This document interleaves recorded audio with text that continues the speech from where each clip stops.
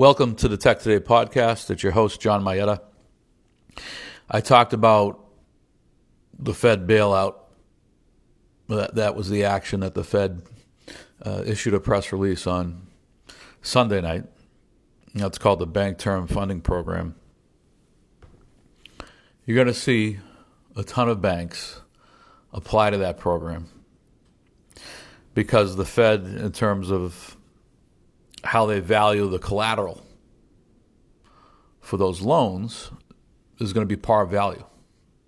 So a lot of that collateral has obviously taken a hit in terms of its market value that the banks are carrying on their balance sheets.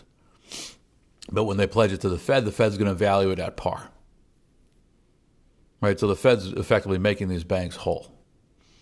So these banks have obviously an incentive to then therefore borrow from the Fed at inflated collateral valuations.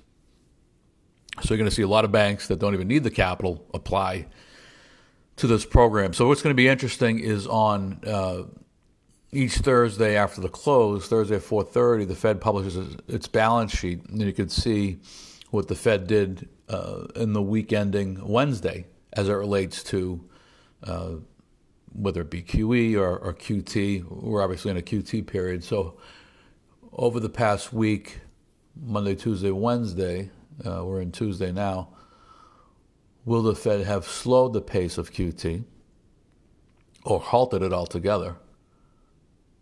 So this week and next week will be interesting because you could potentially have a period of unfettered QE, right? If the Fed halts QT and then you have this bank term funding program in the background, you're effectively growing the money supply once again.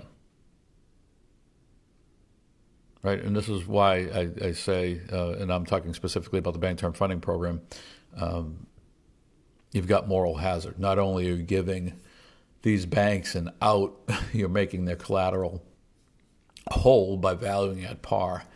So, as I said yesterday, I would have much preferred that the Fed allow more banks to suffer, allow more banks to have to go to the market and liquidate holdings in order to meet depositor demand.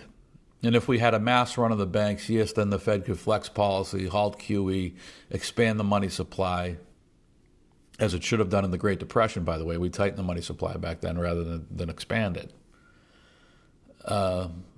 But after a day of discomfort last week, at the end of last week, the Fed obviously panicked and took the actions that it did on Sunday night. So more QE, more inflation, and you're not going to see 2% CPI this year and next, that's for sure. Stagflation's here to stay. That's all for now. I'll see you next time.